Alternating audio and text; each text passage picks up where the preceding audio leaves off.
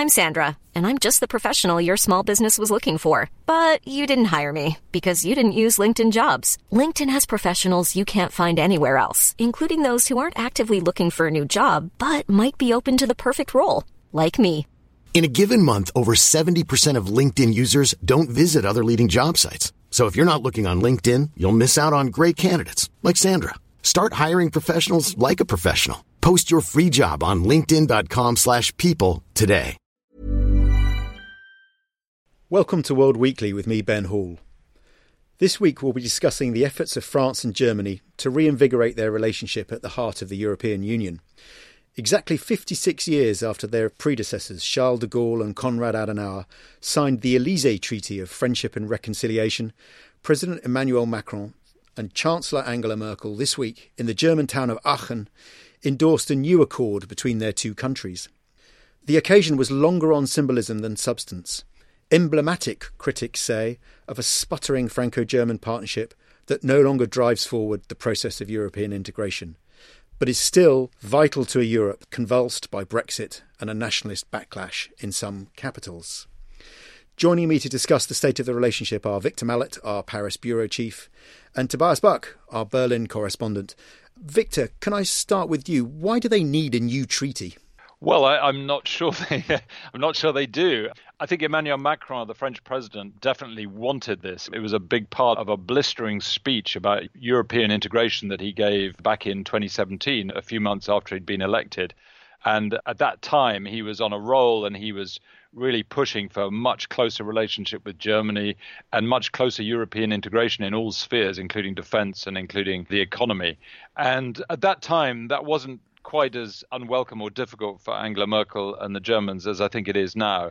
So it was never going to happen as quickly as Macron wanted, which was to have a new treaty to replace the Élysée Treaty within a few months. But it did finally happen a year later. But there's no doubt that I think now the French are a little disappointed that it's not a bigger deal, that it doesn't have more concrete proposals in it. But it is at least something that, takes the process forward, because the original treaty was really about basic reconciliation after the Second World War and sort of entrenching Germany and France as being at the heart of Europe and being friends rather than enemies and being allies. And this obviously is designed to build on that. And you could argue that it's not dramatic simply because it doesn't need to be, because they are reconciled already. And they are obviously cooperating extensively all the time on economic and other matters. But I think the French definitely wanted it to be more ambitious, and it wasn't, which for Macron at least is a disappointment. Does this new treaty, the Treaty of Aachen or the Treaty of Aix-la-Chapelle, as the French call it, does it do anything new?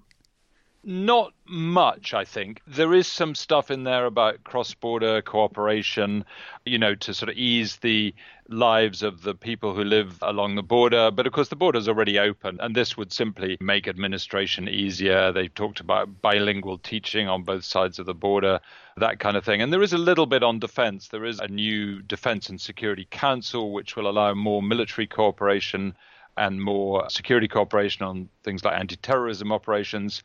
But mostly these are simply councils that will propose and discuss. There isn't anything incredibly concrete and new in there, I think. And that is the reason for the French disappointment. But on the plus side, this is a kind of message, and this is what the French commentators and the French government have been arguing. This is a strong message that Germany and France, at least, are not held hostage to these nationalist right-wing forces that have grown up in other parts of Europe, including Eastern Europe and Italy, and to some extent the UK.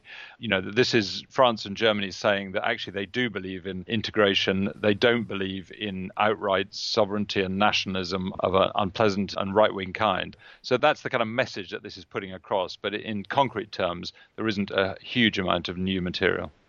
Tobias, the German government would no doubt happily sign up to that message that Victor just outlined.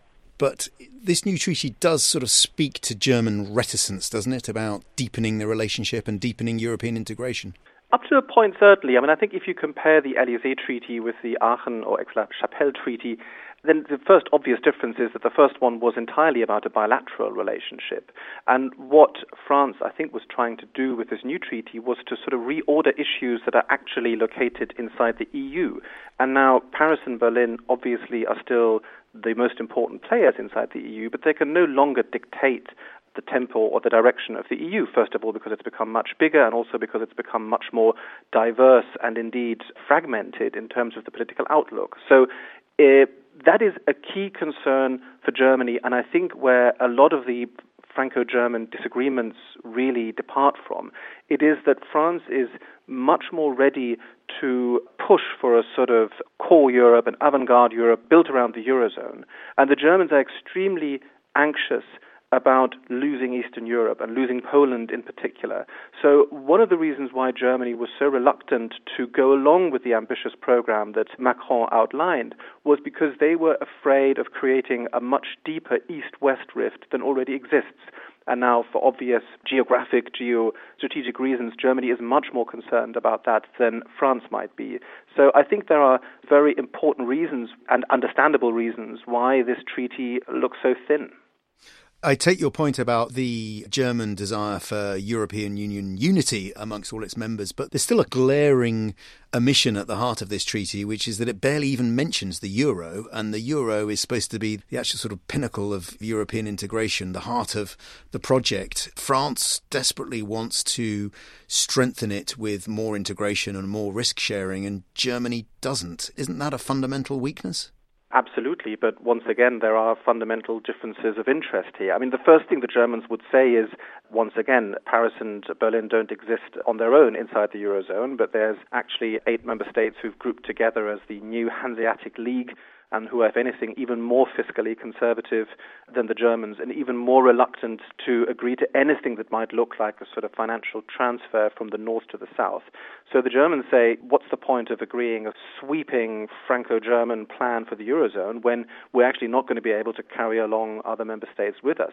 And then secondly, again, a sort of a fundamental difference of approach and of philosophy and of interest is that one of the reasons Macron wanted a deeper and faster Eurozone integration was to kind of show that Europe works, that Europe is there for workers, for the disenfranchised and so forth, to fight the populist right, in other words.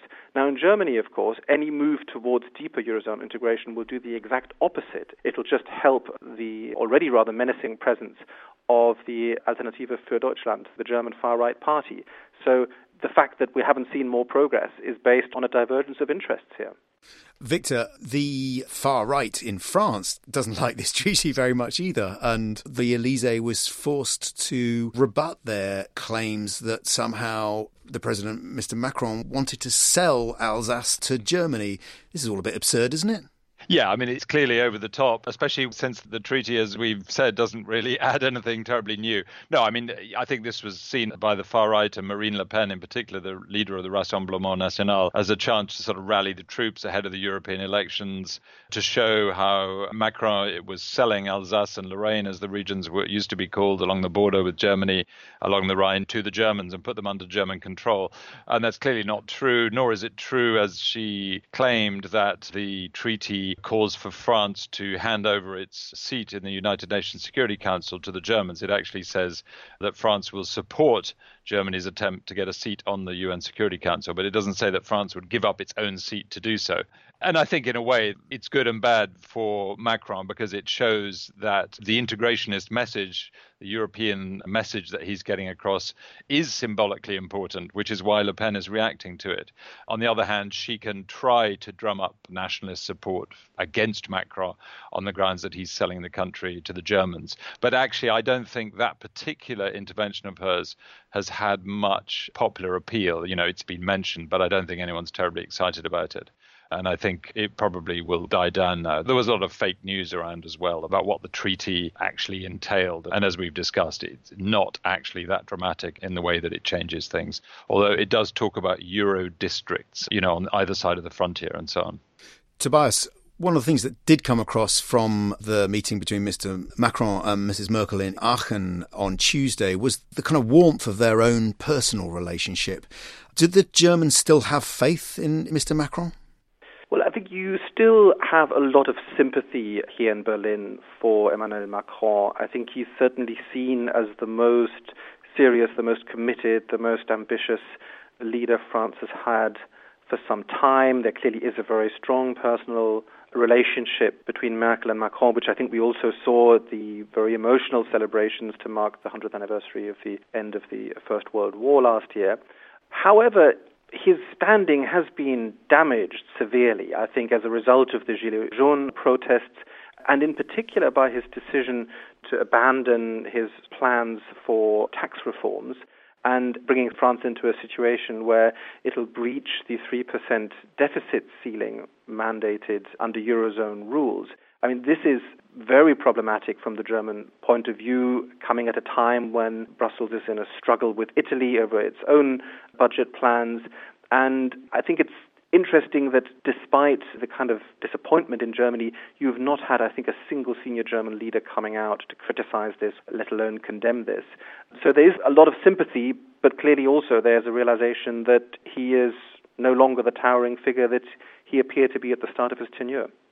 And as Victor mentioned at the beginning, the one reason why you didn't necessarily need a big leap forward in this treaty is that the existing Élysée Treaty is already pretty effective. I mean, for all the criticism of the current state of relations, that framework really has brought the two countries together, and they are still quite effective partners, aren't they? Yes, certainly. I mean, we spoke a lot about the divergences in interest between Paris and Berlin, but it's clear if you look at Europe as a whole that France and Germany still have much more in common with each other than they have with most other important players in Europe, especially now that the UK has decided to leave in the context of Brexit. So I think the real value of this treaty that was signed this week, as unambitious as it was that these two countries, which still believe in Europe, which still believe in the multilateral approach, which still believe in basically values that have underpinned the EU, still share a common view, even if that view is rather unchanged from what it was a few years ago. Very good. Thank you. That's it for this week. World Weekly is produced by Sarah Witt. Until next week, goodbye. Planning for your next trip? Elevate your travel style with Quince. Quince has all the jet-setting essentials you'll want for your next getaway, like European linen, premium luggage options, buttery soft Italian leather bags, and so much more. And is all priced at 50 to 80% less than similar brands. Plus, Quince only works with factories that use safe and ethical manufacturing practices. Pack your bags with high-quality essentials you'll be wearing for vacations to come with Quince. Go to quince.com/pack for free shipping and 365-day returns. Here at Bellingcat, we get to the bottom of things. From a global crisis to an underreported event, we find the facts using publicly available tools and resources, uncovering what is hidden on and below the surface. We connect the dots using social media posts, satellite images, and public records, and empower others to do the same by sharing how we do it. The ability to do so is only made possible by our readers, supporters, and community members. Care to join us? Learn how at bellingcat.com.